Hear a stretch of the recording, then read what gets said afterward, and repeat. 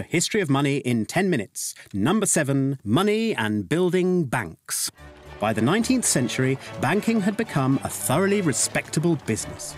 Making a profit by basic money lending, banks paid a lower rate of interest for the money they took in than they charged on the money they loaned out. But the banks soon realised that as long as depositors didn't all ask for their money at once, they could in fact lend out many times more money than they had on deposit. This is known as fractional reserve banking. On rare occasions when depositors all tried to get their money out at once, there was a run on the bank.